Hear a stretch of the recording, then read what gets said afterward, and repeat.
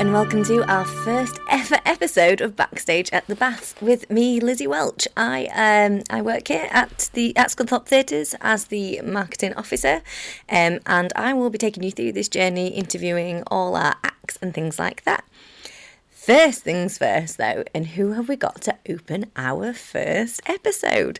Well, we searched high and low and thought for a long time and thought, who is the biggest star that we have got that visits Scunthorpe Theatres? And the answer, of course, is Darren Johnson, aka the amazing Annie Fanny. After an amazing panto run this year with Cinderella, everyone is absolutely singing his name, and we were thrilled to get him on here to talk a little bit more about Annie Fanny and the man behind him. Here's what he had to say. Welcome, Darren, to the first ever episode of Backstage at the Baths. It's very exciting. I'm very excited to be back so soon after Christmas. You're not like Michael Bublé. We don't just take you out the box at Christmas. And they do. They put me in a little cage under the stage. I'm there. I have to listen to everybody. Calabro, I have to listen to them. So, we wanted to get you on here because loads of people, they see you on stage, they know Annie Fanny, obviously, you're like the biggest celebrity that ever existed in Scunthorpe. It's a small list, to be fair. It's a small list. But loads of people don't know, I guess, the man behind Annie Fanny. So it would be really cool to get to know you a little bit better and give everyone a look behind the... behind the scenes, behind the dame. Behind the dame. So, and the biggest question I always get asked, like everyone, everyone asks me, what do you do when you're not Annie Fanny? What do I do? It's a really good question, and I do get asked that an awful lot. And Annie Fanny takes up a remarkably large amount of my time, because not only am I on stage as Annie Fanny, I write the panto, so that can take an awfully long time. I've not even started on Beauty and the Beast yet, but I'm thinking about panto as soon as the car's packed at the end of one season.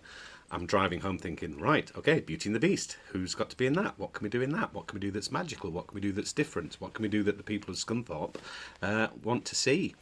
And so I start thinking about it then. But obviously, thinking about a pantomime doesn't pay the bills. So what my Really? real job is, if you like, I write scripts for conferences and do big conference events, host them for like Costa Coffee and Pizza Express and Whitbread hotels and restaurants. So I do the big conferences for them. So I write those. I take their message, which can sometimes be quite corporate, and I don't quite Annie Fanny it, but I do try and make it a bit more palatable, a bit more user friendly. So that's what I do, and that keeps me busy. That's pretty cool, actually. That's really good. It's a good job. I mean, because sometimes not for everybody, but sometimes you'll go into meetings with big, very important corporate clients, and they can look at your 3-year forecast and point to an Excel sheet and tell you exactly where your sales are going to take a dip. But then you ask them to talk about Christmas in front of 5,000 store managers, and they go, "Oh no, I can't do that." So I do a lot of work around that, and that keeps me busy and entertains me immeasurably. Yeah, keeps the creative brain going, I guess. Yeah, taking like ingredients for things where the no offence, but the marketing department in some places will say it's very, very important that we read out all the ingredients for this muffin, and you think, oh, nobody wants to hear all the ingredients, but we're very proud of our ingredients. Yeah, but nobody really wants to sit and hear no, but can we please put the ingredients in? And I say, all right then, I'll put your ingredients into the script. And then they have to stand on stage and there'll be 3 ingredients in, and they'll say, why do we have to read all these ingredients out? Well, because you asked me to put them in. I can take them out if you like. And so, yeah, it's nice to be able to do that kind of work. And it's totally different from panto. Totally different, yeah. But for many years, I was a drama lecturer at Wakefield College. I taught for 10 years in the special needs area at Wakefield College, teaching drama to the special needs students there, which was absolutely the best job in the world. I loved that.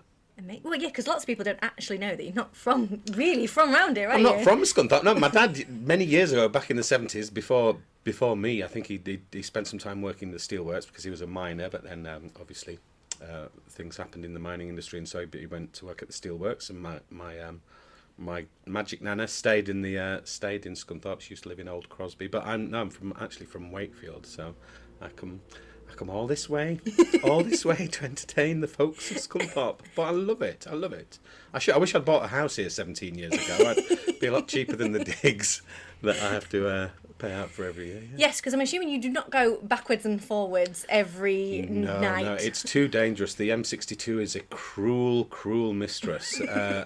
And like I know, I've come tonight. I'm going to watch the Scunthorpe Little Theatre doing Frankenstein the Panto tonight. So I'm after I've done this interview, I'm going to go and watch that. And I know for a fact that when I get in the car and try and head home, I'll get to the M180 and there'll be a diversion, and then I'll get into the M18 and there'll be another diversion, and about 3/4 of an hour later I'll be back at the Tesco's roundabout thinking, I wish I'd never even set foot out of the house. So it's too dangerous. I'd hate to think that we'd got a 10 o'clock show in Scunthorpe and I'd set off in good time, but before you know it, you're circling Wetwang and Ferrybridge Power Station thinking, I'm not going to make it on stage, I'm not going to make it. So it's safer. I feel a lot safer staying in Scunthorpe. There's less risk. Much less risk. And obviously it's a great month, staying in Scunthorpe. It's fantastic. I do love it. And the tragedy is I see very little of Scunthorpe when I'm here because the Panto takes up so much of your time. When we'll come into the theatre for a 10 o'clock show and it's dark. And then when we leave after a 7 o'clock show, it's also dark. So I don't get to see much of Scunthorpe in December. And I've been here when it snowed. I remember one year when we were back at the Plowright. It's going back quite a few years now. But the snow came in thick and fast. And there were huge snow drifts outside the Plowright. A couple of the crew got snowed in and had to stay in. Obviously the pantomime couldn't go on, so I just had a little wander around Scunthorpe, and it looked beautiful. It looked beautiful in the snow. Oh, apart from the what's the name of the funeral directors over the road from the Plowright? I will never ever forget this as long as I live. They were to clear the drive because obviously you don't want a line of hearses outside the building. To clear the drive, they were using coffin lids to scrape the snow. Oh no! It was just. I couldn't believe what I was seeing, but I thought, yeah, good on you. That's one way to clear the snow. There's a will, there's a way, isn't there? Yeah, I guess.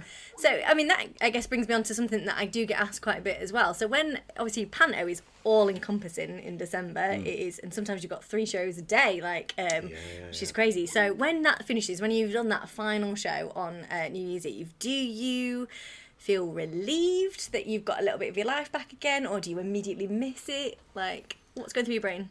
I think a bit of what your body is telling you, you need a day. Because, I mean, this year I got the flu or the cold or whatever it was that was going around. You just couldn't escape. But what you can't do is not go on and absolutely do your best to make sure nobody knows. With your voice, obviously, it sometimes... And Fanny sounded a bit like this towards the end. But we still went on, and you just have to keep going. So at the end, your body is saying... Phew, thank goodness that's over. And my body knows on the 1st of January, I went to bed and I woke up about 15 minutes ago. You do Control-Alt-Delete on life. And I've still got the wheel of rebuffering is still happening a bit. But what are we on now? The 11th of January? 12th of January. Yeah. So you've even lost a day. I've even lost a day. I knew I was in bed for a long time. But my wife's very good. My wife, Ali, she knows that January is out. Don't do any plans for January. But I do miss it because people are still engaging with Fanny on social media and the TikTok thing that's just gone crackers. Absolutely, yeah.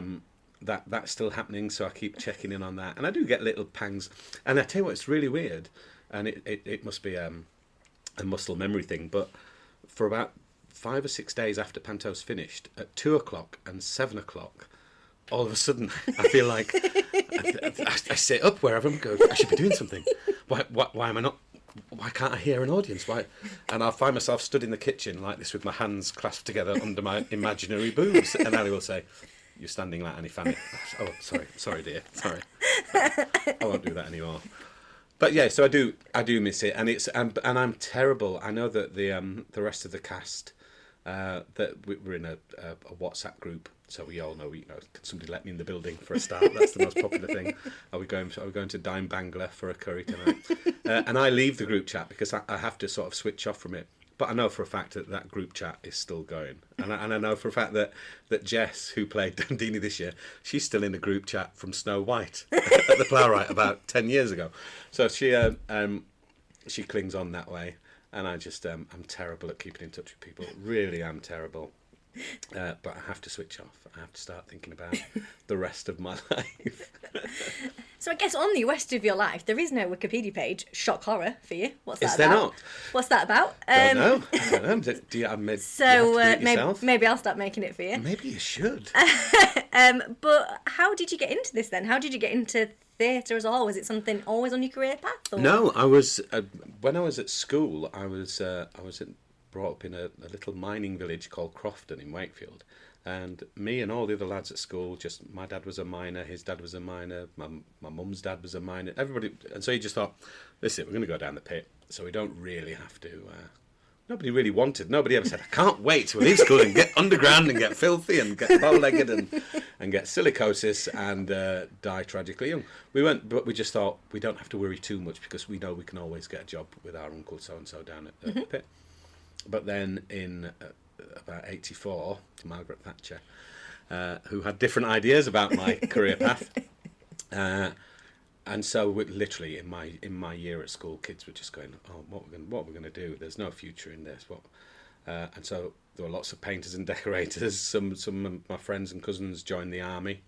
And I quite fancied that for a while. I thought, I quite fancied the army. But then my drama teacher, Russ Whiteley at school, said, I think you should audition for the National Youth Theatre. I'd never even heard of it. I was quite good at drama, and as my mum said, I was always good at acting the goat. So he said, audition for the National Youth Theatre, because I think you've got a natural talent for working on stage. So I went with that, really. I auditioned they helped me, him and Mr. Smith, the English teacher, they wrote me an extract from Patang Yang Kipabang, and I auditioned and got in to the National Youth Theatre. Loved every single minute of it. The first year I was there with hundreds of young, like-minded people who all into theatre. Where in my village there weren't many lads that were into acting the goat, as my mum puts it. So to spend the whole summer in London was just fantastic. And so I asked my mum if I could go back the next year because it was quite expensive back then. And then the following year I was there. I was in the same year as David Walliams and what's his name? James Blondie Boy. What's his called? Daniel Craig. Daniel Craig. I was in the Marat Sard with Daniel Craig. So I spent a summer with Daniel Craig, and he played Jean-Paul Marat, and he spent the whole summer with his shirt off in the bath on stage. So how jealous are you, ladies, hey, and gents? Spent the whole summer with a topless Daniel Craig, and his eyes really are that blue. Are you still in touch? I'm not. No, this is the tragedy. The following year, I did Blood Wedding at the Bloomsbury for the National Youth Theatre, and he was a poor starving actor then. He was at drama school, or he might have just finished. Did he just finished? But he came to the theatre and he couldn't afford a ticket, and we were having drinks afterwards, and he came to the box office doors and he said, "Oh, I won't come in. I haven't got any money." I said, "Oh, I'll buy you a drink." So I bought him a bottle of Sol, and I gave him a bottle of Sol. So he owes me a drink if I ever see him again. But no, it was always going to do really well. So he's James Bond and I'm Annie Fanny. I think that's where would you rather be? Oh, well, do you know what? Loads of people in Scunthorpe then were really hoping that they'd be sat in the audience for one pantomime and they'd turn left and be like, your mate Daniel Craig was there. It could happen. It could. Now he's not Bond. He'll be at a loose end possibly. We'll see if we can get him into the panto. Who was he in Beauty and the Beast? He could be anybody in Beauty and the Beast. He could be on box office if he wanted. But no, really, really, really lovely. And then so from that engendered the love for theatre. And so I just went to my local theatre, the Theatre Royal Wakefield, and asked if there were any jobs backstage. I joined the youth theatre there, which was a fantastic experience, and then started working backstage. And part of a big part, as it is in every theatre, the pantomime is a huge deal. And I used to work backstage on there, and they had a brilliant dame there, Dougie Brown, who we sadly lost last year. And I used to just stand and watch this man have the audience absolutely in the palm of his hand. Never stayed on script, hardly ever. But you could tell that the other actors felt safe on stage with him because no matter what he did, he could always get them back on track. And I'd be in the wings, supposed to be changing scenery. There'd be scenery falling down behind me, things flying out, and I was just watching. And at the end of every season, we do a cod panto, an alternative panto, where the crew would do a Mickey take, if you like, of the actual panto, which was ruthless. Some years, really ruthless. One year we had the, and I think it was Dougie's wife played the fairy, and we sent on the biggest, burliest stage crew member, dressed in. We had made this fairy outfit out of bin bags. And he did this cod Cornish accent going, "Such is my power!" And so it was quite ruthless. But the director watched that every year, and he said one year, "Do you want to be in the actual thing next year?" And I never looked back. So I went on as wishy-washy the following year. I was awful, just awful. Because although they made it look so easy, and it's not easy. The first time I played Dame in Nottingham, I'm pretty sure I must have been terrible then. But over the years, you learn what people like to see. They learn what you can get away with. You learn what your limits are. I don't put myself in big musical numbers because I'm no Michael Bublé. And I've tried. I remember John Spillers asked me to sing Car Wash one year, I think in Weymouth. Well, it was. You could see the audience do a quarter turn to the left as soon as I started singing. And you think, right, well, there's a lesson learned. Don't give yourself any numbers to do. But I've done pantomime every year from the age of 16, and I'm 50 now, 51 this year, so that's a long time. Do you still get the fear that you don't know? I guess that's the thing with panto, isn't it? You don't really. You've got the script and you sort of stick to it, but like sort of. But obviously you've got a fear. You don't know what's going to happen. I've not had the fear for a long time. And people say, nerves are useful, nerves are helpful, nerves are important. But I just don't. I'm so comfortable with the material because I write it myself, and sometimes we've done, the title a few times before. I'm so comfortable because I think I genuinely know what an audience in Scunthorpe want to see. And so what is there to be afraid of, really? If something goes wrong, it's not Chekhov. There's nobody going to say that. I think you'll find that the words are.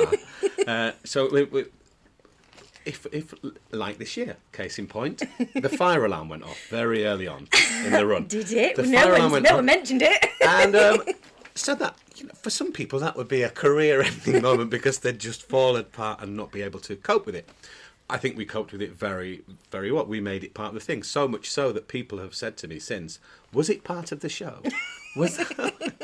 And I know a curtain came down the year before, but a complete evacuation of the theatre, even I'm not brave enough to... You are not getting that past our ops manager. No, I don't think that would happen. As fun as you could make it, there could be all kinds of invisible theatre going off outside. People did take videos and photographs while I was outside in the car park in my Bloomers bra and t-shirt, and people were taking pictures, and so if you've got any of those pictures, please share them, send them to Annie Fanny. I'm dying to see what we look like. A motley looking crew indeed. Yeah. So I guess what brought you to Scunthorpe? You said you've been doing panto for ages, but obviously you've been at Scunthorpe for quite a while now. I think this will be 18 years. I'll tell you a really sad story now. Are you ready for a sad story? Oh no, prepare yourself, everyone. My magic nana, who used to live in Scunthorpe, every year would say to me, why don't you ring up why don't you ask the Civic if you can be in panto here? And I was like, Nana, I can't just ring up the Civic and go, hello, you don't know me, but my Nana says, can I be in your pantomime? It doesn't work like that. Please tell me that's what you did. And she said she used to say that every year. She said, I'm not coming down to Weymouth. I'm not going to Hemel Hempstead. Oxford's too far. Thanks for the support, Nana. Ask them, ring the Civic. And I said I can't do it. So I did Weymouth, and my Nana passed away on Boxing Day, the year that I was in Weymouth. And it was all very sad. And the very next job offer that I got, have a guess. Oh yeah. No, it is a sad story. It's such a sad story. But then the nice thing is that on the first day, the first show of Snow White that I did in Scunthorpe, I walked down to do my bow at the end, put my hands out, and a butterfly. This is true. People were there. People will tell you. A butterfly came and landed on my finger. This is in December. What are butterflies doing out in December? It came and landed on my finger, and I put it up to my ear, and I went, "What's that, Skip? Little Joey's trapped down the well." Did a little joke, and it just stayed there. And I said, "Take a bow, then." This is in front of a live one, and this butterfly just did a bow and flew off. I didn't think anything of it. I went home and recounted this tale to my mum, and she said, "That was your nana." Didn't look like my nana. Wasn't smoking for a start. And she said, "No, that was definitely your nana." And she said, because the only thing I took from your nana, the only thing she ever said that I could have is that there. And she pointed to the wall, and there's this like pottery butterfly on the wall. So she said, so I think my nana, and that butterfly has been back a few times since. I had a butterfly land on my hat during a playing plough, right? That's my nana. Magic nana. Magic nana. It got the best laugh in the night. I was livid. What's going on with the plough right and butterflies? Your nana lives there. She must do, yeah. So that's how I ended up in Scunthorpe. And then usually I do 2 years wherever I went. So I did 2 years in Oxford, 2 years in Wakefield, 2 years in Hemel Hempstead, because you think, all right, I've done my stuff there. And then when I came to Scunthorpe, it was, I think I found my people. Oh, you have. It was the Annie Fanny thing, I think, because saying the first character was Annie Fanny, and the next character was supposed to be Widow Twankey in Aladdin. Mm-hmm. And so when I tried to say hello everybody and get them to shout hello Widow Twankey, a good section of the audience was shouting Annie Fanny, and I thought, oh, we're not going to get away with this. Then the following year I was Dame Dotty. And the kids still shouted when I shouted, hello, everybody, expecting them to shout, hello, Dame Dotty. They were just shouting, hello, Annie Fanny, because they loved shouting Annie, obviously. So I think we've got it on video somewhere where we said, from now on, shall I just be Annie Fanny? And they just went ballistic. And I found it very hard to leave. After they just kept asking, who do you want next year? We'll have Darren back. Because I think the first year... I don't think you are allowed to leave. That'd be right. That'd be absolute right. The first year that I did here was with Spiller's Pantomimes. And the following year, he said, Johnny Spiller said, oh, we're not going back to Scunthorpe because it doesn't make any money. And the audiences were very, very small. And so then when Tony Pears, the current producer, took over, he said to them, right, who do you want then? Who do you want in your pantomime? And they said, oh, can we have H from Steps? And they went, don't be silly. Don't be silly. And they said, oh, well, if we can't have H from Steps, because it just wasn't making any money. It wasn't doing any business. Don't be silly, you can't. And they said, oh, well, if we can't have H from Steps, can we have Darren back? And then it just snowballed from there. And the audiences just got bigger and bigger. And so it got to the point where I couldn't even get a ticket at the Plowright. And we had to cram so many shows in, it wasn't good for our health. And so they kept saying, do you want to move up to the Baths? And we're saying, no, we love it at the Plowright because, you can see the audience are there. You can see the fear in the men's eyes all the way to the back. But it just got to the point where they said, we're turning down so much business. It's unfair that the schools can't come and listen. So we relented and moved up to the Baths, and it's a different panto, really. It's a different feeling. But it's when the Baths Hall is full and we are rocking. Blimey, there's no feeling like it. Absolutely, that Christmas Eve show. Yeah. It's the biggest, isn't it, out of them all? Yeah. That atmosphere must be immense. You have to remember that there are people at the sides, and I'm sure some kids just run down to the sides. But yeah, it is fantastic. And now we can because obviously in COVID times, we weren't allowed anybody on stage. Mm-hmm. We weren't allowed into the audience, but this year we were. So we made sure that we got all the way to the back. We try and keep it as inclusive as we possibly can. And long may that continue. Because it's a smashing venue, and it's more. They're doing more and more. I don't know. I'm telling you, you work it, you know this. But not everyone knows. But the Baths it's trying to do more and more for the community because it's a great big useful space in the heart of a huge thriving bustling community, with all kinds of people, and it's doing its best to get people through the doors. And I think that's magnificent. I think the youth theatre that we're starting is a good start as well to get young people in. Well, thank you. We will come back to you, so We'll we're come going to back put to a you, minute, Theatre, because yeah. I want to play a little game with you. Oh, Now, good. This is there a prize? Nope. I'm not playing. I'm not playing. This is the time that all you guys that are in the pantomime with Darren you're going to want to just, turn it up, get a little bit closer. Oh, no. I'm not casting the pantomime. Well, it was asked, but no. Mr. West did put a request in, but You're all right, Jake. There'll be an old fella in it this year. Don't panic. Oh, and he's cheap. Oh, he's cheap. But he's fabulous. He's amazing. He's the best. He's Scunthorpe's second best actor, Shout out to Mick Metcalf. He'll love that. So we're going to play a game of... we're going to get to know the Pantocast a little bit better. So I'm going to ask you a series of questions, and you've got to answer. I'll apologise in advance then. Real quickly, Okay. okay? Don't be that guy that's on the fence. I have to work with them. I always say to Tony, the producer, when it comes to casting, they don't have to be the world's greatest actor. Because as long as I'm happy to spend my Christmas with them, I come away from my family for Christmas. They've got to be nice people, and they're such lovely people that I work with. So I'm a bit afraid of these questions. Nice that you've preluded it. They're all in jest. It's okay. Okay. It's okay. It's all good. Okay, so Right. no thought. No Answer. thought. First one that comes to your mind. Go. Who is most likely to be late? Jake. Who is most likely to eat all the snacks in the green room? Me. Who's the last to learn their lines? Me. Who's the most talented? Jake West. Who's the funniest? Hamby Papas, for probably not reasons that I can disclose. Who's the most generous? The most generous, Lauren, definitely. Who's the most stylish? Stylish, that would be Jake West. Who's the best dancer? Is it Jake Best chance, well, it's a toss-up between Jake West and Lauren. Who takes the longest to get ready? Hamby Papas, oh my days. He's probably in there now getting ready for Beauty and the Beast. Who's the most likely to get you into trouble? Hamby Papas. Who's got the worst taste in music? Oh, Jessica just plays these terrible songs backstage. Yeah, so Jess. Who's got the best taste in music? Ooh, I think Hamby Papas. Who is most likely to be on their phone during rehearsal? Hamby Papas. He's always on his phone to his agent trying to get a better job. It's not going to happen, Hamby. Let it go. Let it go. Who's most likely to collapse on stage? Zoe, terrible. Absolutely terrible, but I love her for it. Who takes the role of group organiser in the WhatsApp chat? Jessica. Oof, crikey. Yeah, definitely. Who's got the messiest dressing room?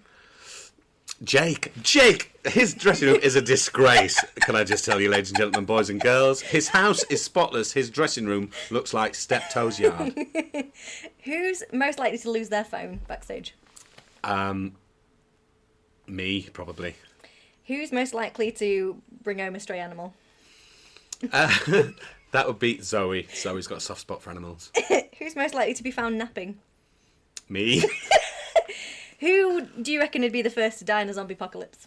Who'd be the first to die in a zombie apocalypse? Jake. He's a weak-livered child. And who's the most likely to be the last one standing in a zombie apocalypse? Hamby Papas, because he would if you could see his dressing room is already like nuclear proof. He could live in there. He has so many snacks, a coffee machine, everything. First aid kit. Yeah. Yeah, definitely Hamby. That wasn't that bad, was it? Oh, that was good. That was good. I had to veto some of the questions because I didn't think you was going to answer them, so I thought we did all right. Oh, really? I need to know what the vetoed questions No, I didn't are put them now. on. I didn't write them down. I thought he's not going to answer that, so I won't go with Nice, it. I'm an open book. Oh, and it's it's funny going through those questions. It's just brought it all back. The fun we have backstage is off the chart. Really, the whole TikTok thing came about because we'd I'm so old, I don't know what it is. I know my son knows what TikTok is, and Lauren said, "Oh, you should have your own TikTok." And I said, "Well, if you'll run it, we'll go for it." And as long as I don't have to learn any dance moves. And it just became it was a thing last year because we couldn't go front of house and meet people, and people couldn't come backstage. Even my wife and son Joseph couldn't come backstage. So we were our own little community last year, and the TikTok things really became like a thing that gelled us together, that got us together. But people were saying, "What TikTok can we do? What should we do?"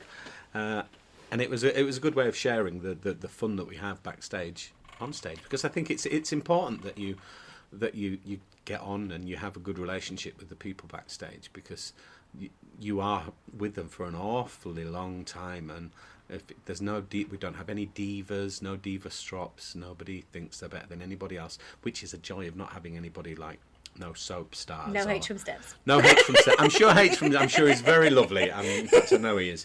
But just having real people that are from the town, that know the town, I think it makes a difference. I really do. I hope it does. Absolutely. So I guess looking ahead, you write the panto. Write the panto. Direct the panto. Direct the panto. Sing the theme tune. Yeah. When do you start writing Beauty and the Beast, and how long does it take you? Already, it's in my head, because obviously it's not. We can't do the Disney version. There will be no Mrs. Potts. There'll be nobody stood with like a candelabra for 2 hours, because Disney would have something to say about that. We used to be able to do Disney songs at the Plowright, because it's we're not on their radar, but the Baths Hall is a big venue, and so we have to be very careful what we do. So I've already in my head started working it out, because what you have to do, you have to make sure that you're true to the story. Like Cinderella this year, for example, there are certain things that you have to have. You have to have the pumpkin. You have to have Cinderella leaving at midnight. You have to have a coach and the fairy godmother. But wrapped around that, you can put in whatever you like. And it's going to be the same with Beauty and the Beast. There will be a story that threads through it. So that's the first thing that I look at. And then I try and find things that are appropriate, nice panto bits of business. So I think we're going to have a wall this year, which will be very entertaining. A wall? A wall. That's an entertaining wall? That's a very entertaining wall. That's all I can say for now. But people in the panto business will know exactly what I'm talking about. But we're going to have that, and that's great fun. I think we have to have the 12 Days of Christmas, otherwise there will be a riot, an absolute riot. And what I like to do as well, and I start this very early, is thinking about the musical numbers, the songs, because I go to see so many pantos, and they'll just put a song in for no reason, just because it's in the charts or it's popular at the minute. And for me, the songs in the show have to help move the plot along, otherwise they stop what's going on. And so this year, it took a long time to get the songs right for this year, but I think the girls smashed it out. They were cracking. That alone number, my favourite bit of the pantomime. If you walked in where me and Nance sit in this office, you would have seen us doing our own terrible version of it. Every came to the show, we absolutely loved it. That I have to see. What a great song. But it helped move the plot along, because you learnt something about Cinderella, you learnt something about the prince, and more importantly, you learnt something about poor tragic Buttons. Oh no, it was.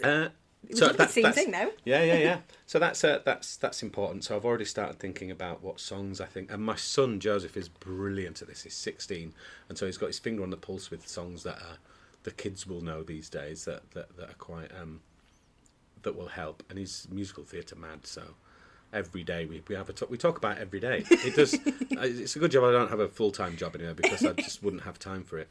And so when I'm out walking my dog, I'll be thinking about scenic structure and plots and little subplots that you have to have going on to keep it interesting. So yeah, it starts now. I've already had a meeting with the producer Tony, about next year, and I've got another meeting coming up. So it starts pretty much straight away. Wow, that's exciting. It is exciting. I'm trying to find looking at scenic options as well, see what we can find, because I think the scenery this year and all the special effects that we had just added to the magic, and that's a producer thing. I go to the producer and say, I'd really love some dry ice, and I'd like it, and he'll go, right, okay, well, we'll see what we can do. And Tony, bless him, he very rarely says no for things like that, but that's magical. If you take away the dry ice, and if you take away the snow and what have you, the end would have just been Cinderella in a coach dragged off stage. So it's important that we remember that this is, for some young people, it's their first visit to the theatre, and if we can make it magical enough, make it look spectacular, then they'll come back time and time again, because we're up against things like TikTok and DVDs and Netflix and all this kind of stuff. So it's important that we do make it as magical as possible. Easy. And keep true to the story. So I guess on young people, it's a good time to now, this is what I want to finish on, is talk a little bit about the youth theatre, because I know that it's gone out there. We have had over, over 350 people apply to come and hang out with refugees and learn from the best, which is amazing. But bookings will be happening on the 23rd of January, and it is on a first come first served basis. But so those that do get in, what can they expect? What can they expect? Well, it's not just hanging around with Annie Fanny for a start. There is a purpose to it. I remember going to the youth theatre when I was a kid, and I know it's the same for you. Played such an important part in my upbringing for lots of reasons, not just to make me an actor, but it improved my communication skills. I learned to listen to people, learned how to follow instructions. I was just like wandering through life, but it gave me purpose. So hopefully, with the acting classes, although we will be learning how to act, and we'll be doing lots of drama exercises and trust exercises and getting to know each other, the most important thing is that these are great transferable skills for life. Learning to express your emotions, learning to read other people's emotions. So it'll be a lot to do with that, but it's learning without even knowing. That will just be a byproduct, if you like. Hopefully in 20 years they'll be at a job interview and they'll go, oh, do you know what, I realise I've smashed that interview because Annie Fanny told me eye contact is important, and speaking clearly is important. So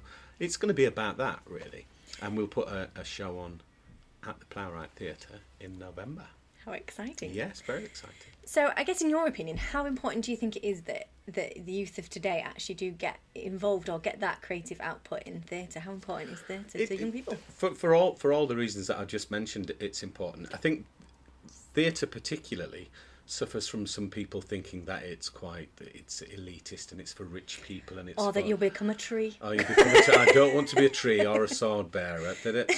When you join a football club, you know that you're going to get a runabout and you're going to get to kick a ball. That's a given. People, it's an unknown thing for a lot of young people. So when they come to the theatre, they're not going to know what to expect, but they will very quickly realise that it is a safe space. Where they can be themselves, and there's not many places you can be like that. When you're at school, it's you have to be. A lot of kids feel like they have to be in with a certain crowd and they have to be a certain way with their mates. But when you come to the theatre, and you can, we'll do things on status, so people will get the opportunity to be the strong person, even if they're not. They'll get an opportunity to be a leader. They'll get an opportunity to see life through another person's eyes, really. And you don't get, where else can you get to do that, really? But theatre. I'm not really an old woman, What? This is news to me. So it's great, and in my time I've played so many different parts, and you bring life into it, and I think if we can get young people into the theatre, not only to take part in the workshops and the drama exercises, but to hopefully we'll be able to get some opportunities to come and see things as a group. That would be great. Yes. Because we used to do that with my old youth theatre. We would go en masse to see something at the theatre, and it's so useful as an introduction to the arts, to be with a group of like-minded young people who all like the same things that you do. Because when I was at school, as I said before, nobody really liked drama. So when I went and joined the National Youth Theatre, to spend a whole summer with like-minded kids was just fantastic.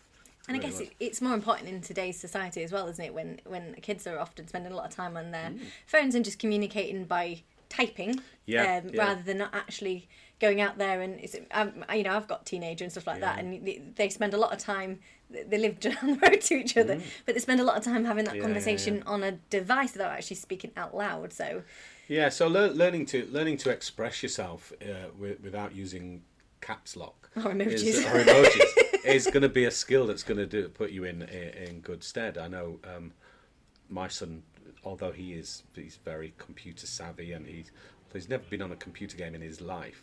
He uses social media to interact with his friends, because that's how you interact with certain friends. But then he goes to a youth theatre himself, and he goes to dance classes and what have you. And that it does make a huge difference in his life, that personal interaction, because it is lacking. I think it has a lot to do with the mental well-being of young people these days, that there's no outlet for real emotions. You have to just you can, and it's not every kid. But you're a certain way with the virtual world. There's so many filters. There'll be no filters in our new theatre. No filters. What? So No dog ears? No dog ears. No. No. We might do a TikTok every now and again. But yeah, it's an important life skill. I think being able to understand emotions, not only control and know your own emotions, but recognise it in other people. Recognise when your friends are upset, because people are very good at hiding it. But if you spend enough time in a drama class learning about body language and the way people externalize feelings, it's going to be useful for yourself and for others, for those around you. So Absolutely, and like you say, it's very transferable. I've been able to stand up in front and deliver presentations. Yeah. And that's everything I've learnt in drama. That is absolutely everything I've learnt in drama. And it's about that confidence, isn't it? It's about communicating, and it's like you say, it's about being able to read the room. Read the room. And listening is, it was the last thing that I learnt really, but it was the most important lesson, because acting is more often than not about reacting to what somebody said. And if you're not listening to what other people are saying, then how can you react to it in an honest way? And especially, I know having a 16-year-old son, that listening isn't it doesn't come naturally sometimes. Really? Yeah. So and I was exactly the same. I very rarely listened to what was going on around me, and that's when you miss important things in life. So listening is a very important skill for an actor, but also in life. And I can't wait to get started. I can't wait to get started. It's going to be epic, and hopefully we get a nice range of kids with different abilities as well. Because there's no point having a room full of 30 Ian McKellens who are already great at doing Shakespeare and stuff. We need a nice mix, and I think we'll get it from the summer schools that I do here every year, that are absolutely fantastic. It's great. We welcome all abilities, and everybody takes something away from it. The feedback we get is fantastic. So this long-term thing, hopefully, will bear lots of fruit. Hopefully. Yeah.